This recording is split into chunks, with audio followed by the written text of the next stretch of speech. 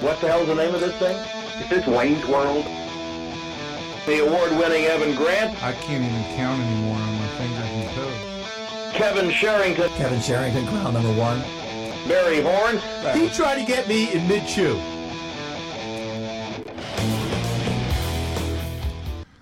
Hello again, everybody, and welcome into what, until further notice, is upon further review.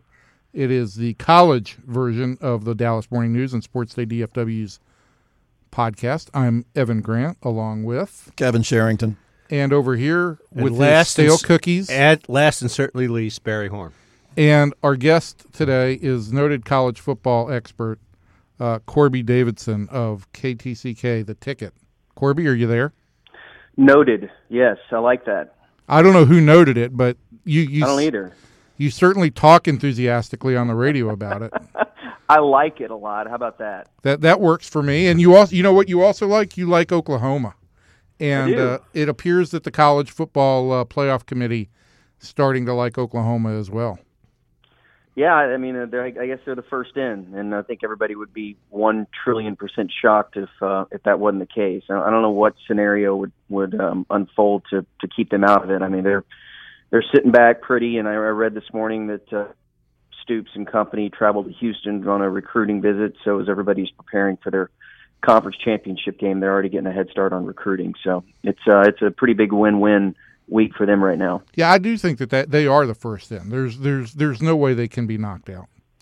No, I don't know that I'd say that. You can't ever tell if everything starts tumbling around. You know, if somebody loses, I do think they're in. I think to me the first in was the Big Ten winner. It doesn't really matter if you're first in, second in, third in, or fourth in. It really doesn't, Evan. Don't make that face. Well, it could matter. Ultimately, it could end up mattering for seeding. If the object is to win the national championship, you have to win 2 games. That's true.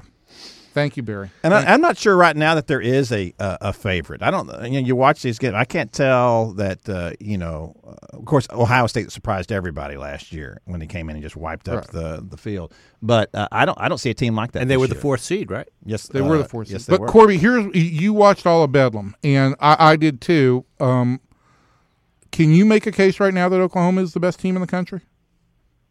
Right now, yeah, sure. Yeah, I think so. I mean, I'm not sold that there is any superpower out there. One dominating team. Alabama's just got the pedigree more than anything else, but I don't think this is an overly exceptional year for them. If you want to base it on the past Saban teams, nothing really sticks out to me outside of Henry, and they typically do have the big bruising running back in there. So I'm not overwhelmed by Derrick Henry, although he's a great player.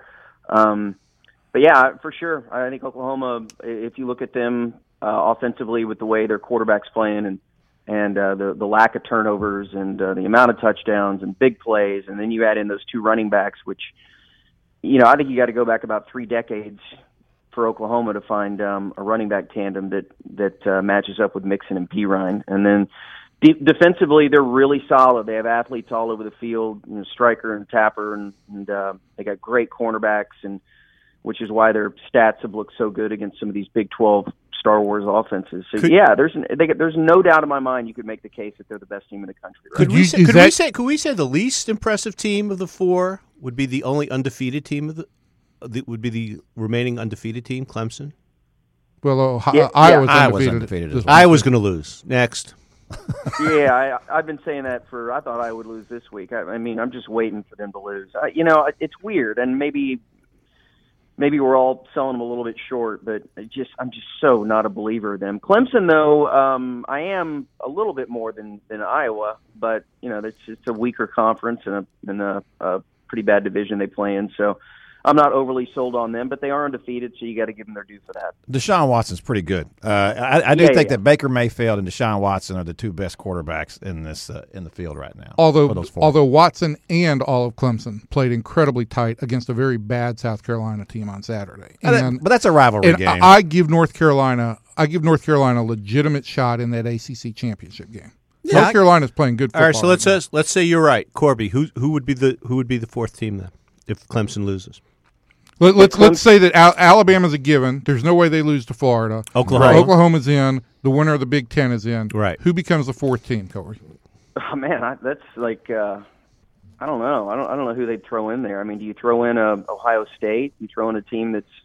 Yes. I mean, I think you have to look at what they did last week is pretty impressive. Where the hell's that been though? Where's that been all year? I think this is a team full of superstars. I think they have too many stars. I think you're right, Kevin. It's like sports day staff. Yeah, that's what the problem is here. It's been this problem for 30 years. Yeah, no, I think that's exactly what it is. I think it'll be. I don't think it's any question in my mind it's Ohio State because there are such a lack of other contenders, and Ohio State really is that good, and they haven't played well all year. But you'd have a 12-win North Carolina team with that 13th data point that we like to point out as a champion. You'd also have a 2-loss Pac-12 team potentially in Stanford that would have beaten Notre Dame and USC in back-to-back weeks, and Ohio State sitting there not even a conference champion. See, and I thought championships matter. Let Corby speak. You look at what the committee thinks about the conference champions, and it does hold a lot of sway. And so I think if Stanford does win this weekend, and that's another thing, they don't care about losses. It seems like. I mean, clearly, if you have 3 or 4 losses, you're out of it, but they've been willing to put teams that have 1 loss ahead of teams that are undefeated. Now are you willing to put a 2-loss team ahead of a 1-loss team that's a conference champion as well? And, when you look at the Ohio State resume, they've beaten 1 team. And that 1 team probably could have a loss to Minnesota, could have a loss to Indiana. And so, even though Ohio State played great last week, that's it. That's their 1 really good game of the year. Stanford's got a pretty good resume. So I wouldn't be surprised if they play the conference championship card, and if that happens, if that scenario presents itself and they bump them up there, I'd be fine with it. I got a problem with, listen, all along we talked about in the bowl situation, the reason why we went to this playoff is because when a BYU in 19 was 83 or 84. I wasn't born yet, I don't know. When they were undefeated. And so there was a big, concern about that and who they're playing. And in my thinking, what difference is there between a 1-loss team and an undefeated team? I don't see that difference. If you're playing a better schedule, a tougher schedule, and you win undefeated, like North Carolina, they're playing well, but it's not a great schedule they're playing, right? It's but they will be a conference champion in one of the 5 power conferences. I get that. I get the whole with the 12th win. I get the whole conference championship thing, but then if you're going to do that, then just make it that. That's what Gary Patterson says. Let's take the 5 conference champions and then add 1 at-large team, and boom, there's your playoff. That's a pretty good idea. What about we haven't mentioned the team in the state of Texas with 1 loss. What do you think about them? Houston. Houston. Yeah. God, you made me think. Yeah. I think Barry was talking about Baylor. No. I was talking about Houston, which remarkably, the coach may be coming back. He's got to go, doesn't he? Doesn't Herman have to go? Herman? Yeah. No. No. Oh, he's got to go because there's going to be greener pastures somewhere. Yes, absolutely. And he's hot now, and you got to go when you're hot. That's my opinion. Yeah, I mean, I would if I were him, but I mean, it sounds like they're getting some sort of deal worked out. It's almost like if we're assuming that Charlie Strong's going to keep his job this year, maybe he's waiting 1 more year for that thing to open up. I think that's why Herman came to Texas. That's the same reason Chad Morris came. The deal was that Tom Herman picked the right school and Chad Morris didn't. Well, but he's hot. He's never going to be hotter than he is now. No, he's not. So, but what have we learned? When you're hot, you got to go. But it's not like he came out of nowhere. He was the offensive coordinator on the national championship team. I think you can look at the offense of Ohio State this year and say the difference is that Tom Herman was not here to run it. Correct. So that's even better. He's even hotter. It is but people remember that. If next year he goes 6-5, he's still going to be a hot. I don't think so. There'll be somebody else out there. I think he will go. I don't think he's going to stay there at Houston. I don't know why he would. All right, this brings up a question. Well, who is the best team in Texas this year? Is it Houston? No. I mean, you gotta factor in TCU and Baylor and injuries. Yeah, right now at this very moment, TCU's. I think they're the best team, even with a hobbled Boykin and Dotson out, and hopefully by whatever bowl they play in, that those 2 guys are what's the deal with Dotson? Is he? There's a possibility back at all? Yeah, there's a possibility he comes back for the bowl game. That's what they're holding out hope for that. All right. right. Well, I still got to put them up front. If you're looking at a third-string quarterback for Baylor, and I think Texas may give them fits this weekend with that kid playing quarterback too. So let's say that so I'm watching that game the other day. I'm in Fort Worth in the rain. You weren't watching that game because all you saw was rain. It was a little hard to see. We needed windshield wipers. Did they have on windshield the press wipers box. in the press box? You couldn't watch it on TV because the lenses were covered with rain. It should have been snow. It would have been unbelievably It was pretty bad weather. But here was the thing I was thinking, that obviously Baylor people are going to say, and rightfully so, we're down to our third-string quarterback here. This kid can't, he's a former wide receiver. He's not ready to play quarterback. Even though he played well the week before, he was not ready for that situation. But you could also say the same thing on the TCU side, and that Boykin's ankle clearly still bothered him. He couldn't run at all. He was a non-factor as a running quarterback, and it seemed to affect him a little bit on his throw, and was not as good. And of course, the conditions were the same. Let me ask you this, Corby: if Boykin's perfectly healthy, and if Seth Russell is still the quarterback, who wins that game between TCU and Baylor? I would give the nod to TCU just because they're at home. Man, it's such a weird rivalry. To me, it's the best rivalry in football right now. Like I know that Ohio State and Michigan's on the way back up with the coaches they have now, and OU Texas is what it is, and you can make a case for 3 or 4 other teams. But you say 2 private Christian schools in Texas is the best rivalry in football? Okay, all right. So first off, you have to have really good teams, I think, for a rivalry to be legit. I mean, look, TCU and SMU are a rival, but who gives a damn? Well, let me ask you this: what about the rivalry in the state of Oklahoma? Is that even a rivalry? No, okay, I'll give you a funny stat. Yeah, it is. It is because, with what Gundy's done and the games have been so crazy in the past decade, it is a rivalry now. But I saw this stat and I was absolutely floored. So Oklahoma State was going for its 19th victory in the rivalry. Oklahoma got their 19th victory in that rivalry in 1935.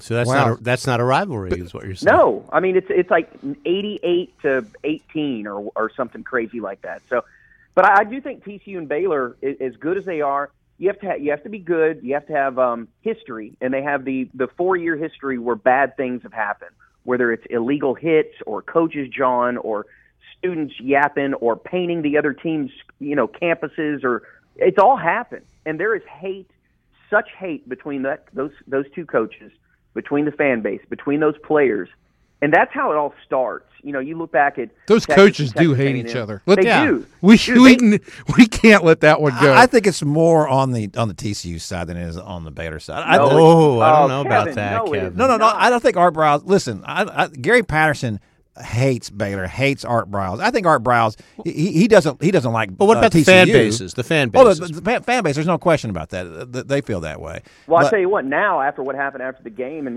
Briles fearing for his own life, and with the students running up to him and all, that happened to Patterson last year too. Right. I read one of you guys write that. I think it was Kevin Sherrington. Maybe we should get him a bigger byline on the web. Do something. Well, there's no question. That's what everybody was saying after that game. Of course, it's all a mess on deadline, but you can't tell exactly what's going on and what the TCU player is he talking to Briles coming off the field, or is he just yelling at somebody else and Briles happened to walk through the conversation? Everybody forgets the fact that Gary Patterson, as he was going to talk to Art Briles at Enfield last year, a Baylor player did come up to him, and in Gary's words, he threatened me. He wouldn't tell us what he said, but he said, he threatened him. And I think there is something to that, because I'm watching that whole thing unfold last year. And at one point, Phil Bennett, the defensive coordinator for Baylor, who's friends with Gary, was walking up to talk to him, sees the player, and waves him off with his hand, kind of like, hey, get out of here. So there was something going on there. Let me put it this way. Going into next year, I don't know where these 2 teams will be. I don't know if Seth Russell's going to be right ever. Again, I don't know what Stidham's going to be. I don't know where Kenny Hill will be at the point of those 2 teams playing. But if you give me one game, if I'm gone all season long, but I get to pick one game to watch in conference next year, it's not Oklahoma, Texas. It's not Oklahoma, Baylor. It's not Texas Tech, whatever. It's TCU and Baylor. That's the game I'm picking out of every game in the Big 12 if I get one shot next year. When you go to the Oklahoma-Texas game next year, who's going to be on the Texas sideline coaching? Man, I was talking about this the other day to one of my buddies. I can't imagine they keep strong if they lose this game this weekend. I know all the rhetoric has been, oh yeah, he's going to be here, he's going to be here, he's going to be here, but we've heard that a million times from whether it's pro teams or college teams, giving guys this thinly veiled support. I just don't see it. I don't know who the coach is going to be if it's not him, but I cannot imagine 2 seasons like that in a row, and I know it's his first 2 seasons, still keeping the guy with that little progress, defensively, offensively, whatever the case. I wouldn't. If I'm a fan of Texas right now, and they're in this situation, I want him out. And I was a guy that was pushing for Strong to be hired. And I was a guy who was in favor of Strong to be hired too, and I feel like after 2 years you haven't even had one recruiting class that's really had a chance to make an impact. Kevin, No. Kevin?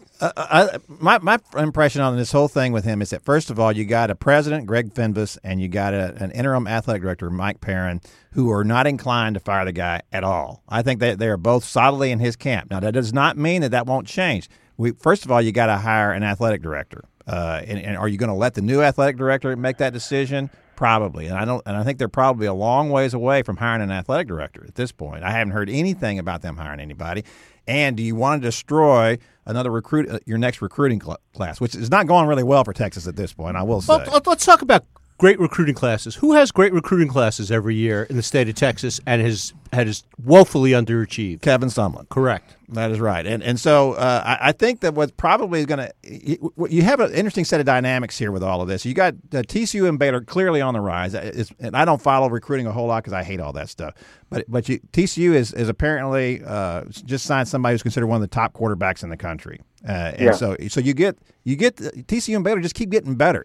You could say in the past, in the 40 years I've been around college sports, that it's a little more than that, Kevin. Well, I'm talking about as a professional. You could talk about teams going through cycles, and you see teams, and especially with the smaller schools. There were times when Baylor was good in the past. Grant Taft would always ratchet them up, every 4 years, and they'd be pretty good. And then they go back to being what they were before. They're not going back anymore. And in my point is that this state, as great as it is in high school football, cannot sustain 4 top 10 teams. It can barely sustain 1 or 2. Well, but not only that, as Corby will tell us, Oklahoma State absolutely is another school, and Oklahoma. Well, Alabama. Now because of A&M going to the SEC, now you get all these all these SEC schools coming in and recruiting in here and taking top talent. So it's very difficult. So that's why it's incumbent upon A&M and Texas both to get this thing turned around.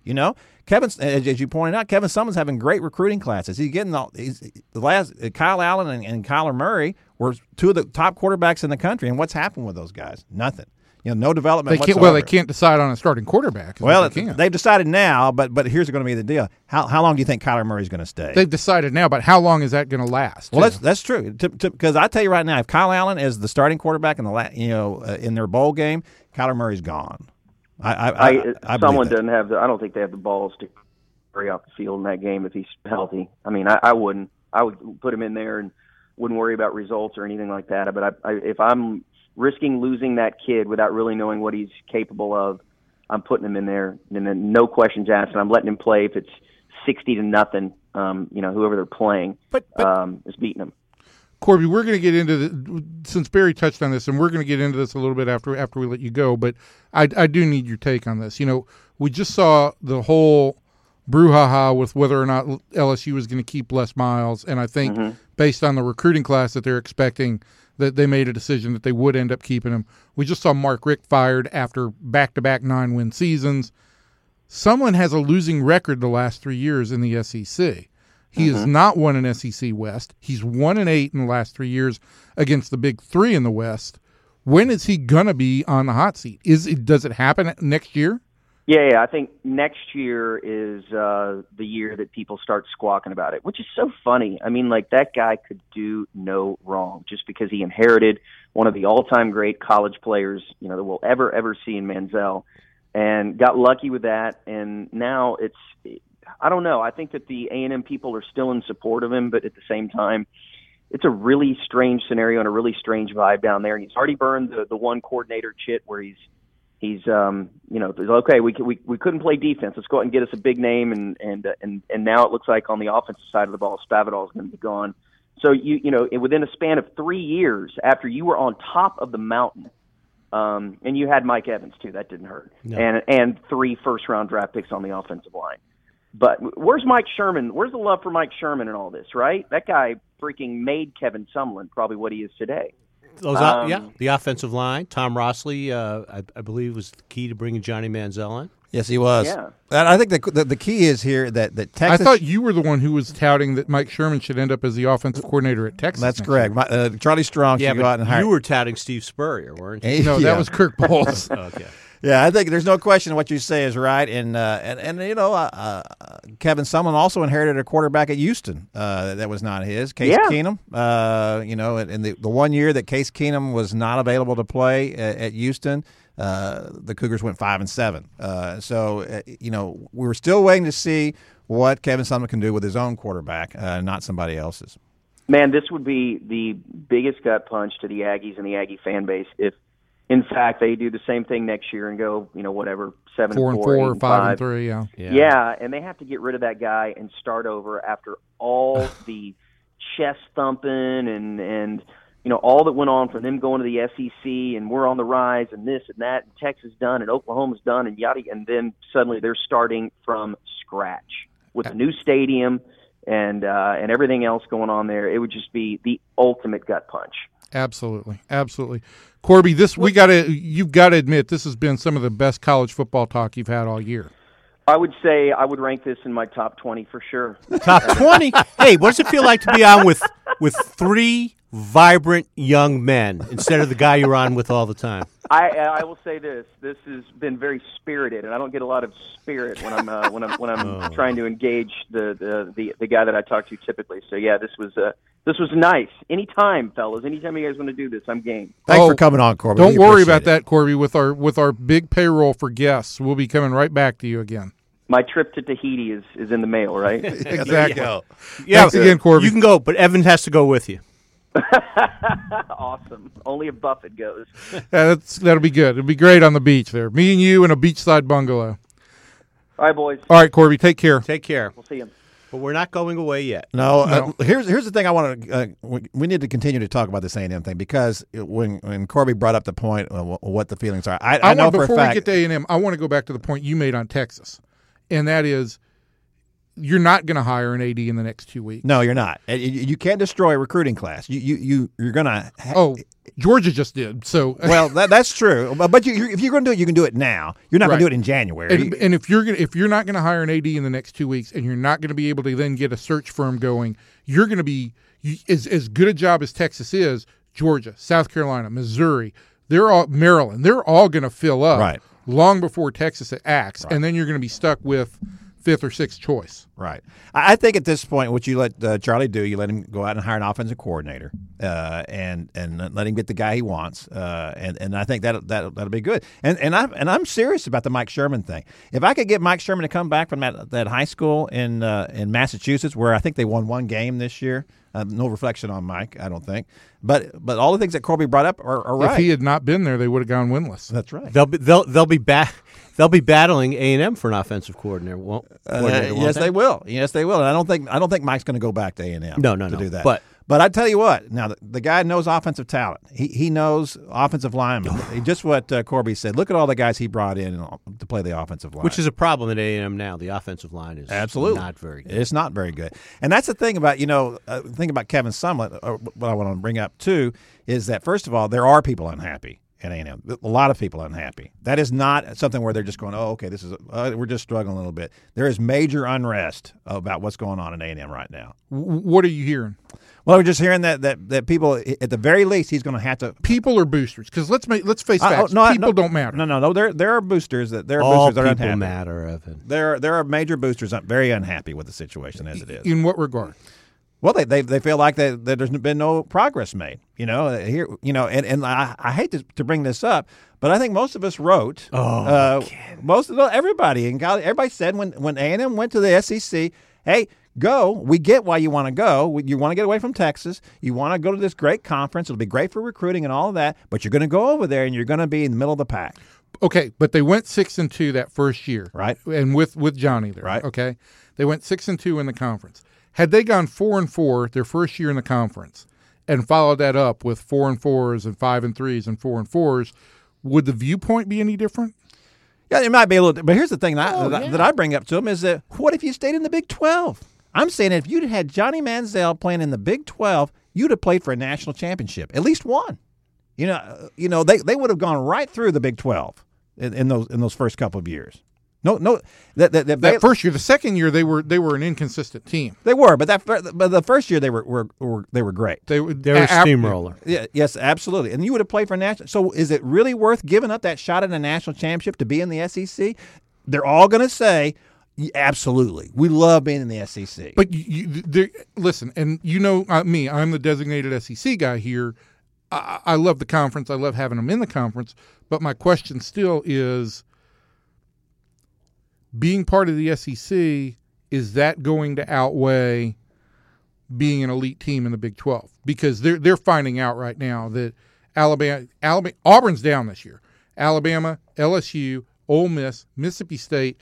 Mississippi and Mississippi State now are two programs that are on the rise, and unless, of course, Mullen leaves Mississippi State, those are two programs that are on the rise. Now you're looking, where's your weak sister in the SEC West? Well, not only that, but let's take a step back, because we all just want to assume that the Big 12 sucks and that the SEC is great, right? Could A&M have beaten TCU and Baylor this year?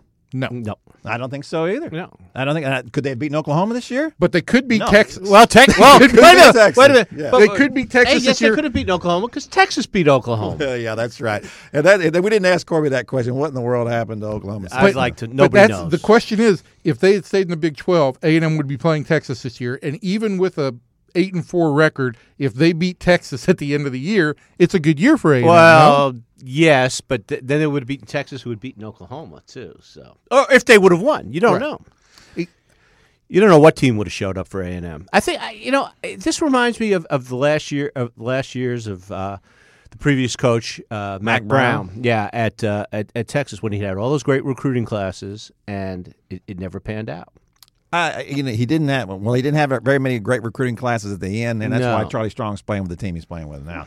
I do think that it's an interesting combination of the fact that traditionally it had been not so much at A&M because they weren't as competitive as Texas has year after year, but these two big programs got to get everything right, and because if one's up, the other one's down. That's usually how it works. Well, now you factor in TCU and Baylor, and they're both up. So they're both up, and they're still recruiting. They're not only recruiting well, they're recruiting better than they've been. And all the schools from the surrounding states right. are coming into Texas more and more and taking the top. And you have the danger if you're Texas or Texas A&M, the national champion could be playing, 100 miles up the road in Oklahoma. What is that going to do to their recruiting class? I think the whole point about as I said about Charlie Strong, I think he's back next year just because of all the circumstances that are on the table here. But I think that it'll be a shorter trigger or faster trigger, quicker trigger with everybody now than it was before. And absolutely. And I think that we saw that with Mark Richt. 9-3 is not good enough anymore. We've got to be in contention, especially in the 9-3, and with what everybody says is also a good and decent man running that program. I mean, let's not forget that supposedly part of the mission of a college football coach is Evan, no. What? Just win, baby. That's it. Don't tell me about good men. That's what it is. But just win at 73% of the time.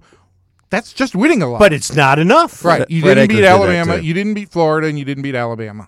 Yeah. End of story. That's the bottom line. And those are the expectations that A&M fans are going to have too. You don't win those SEC West games. You don't play for an SEC championship.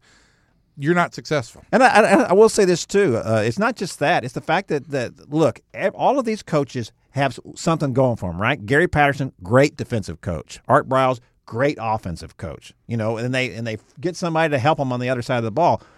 Where's Kevin Sumlin's expertise? He's supposed to be the offensive guru. He's supposed to be, right? The indecision at quarterback for Texas A&M since Manziel left has been perhaps the most perplexing, disappointing thing. Can you recruit too many good quarterbacks? Is that what's happened? I don't think you can recruit too many good quarterbacks, but you can try and play too many good quarterbacks.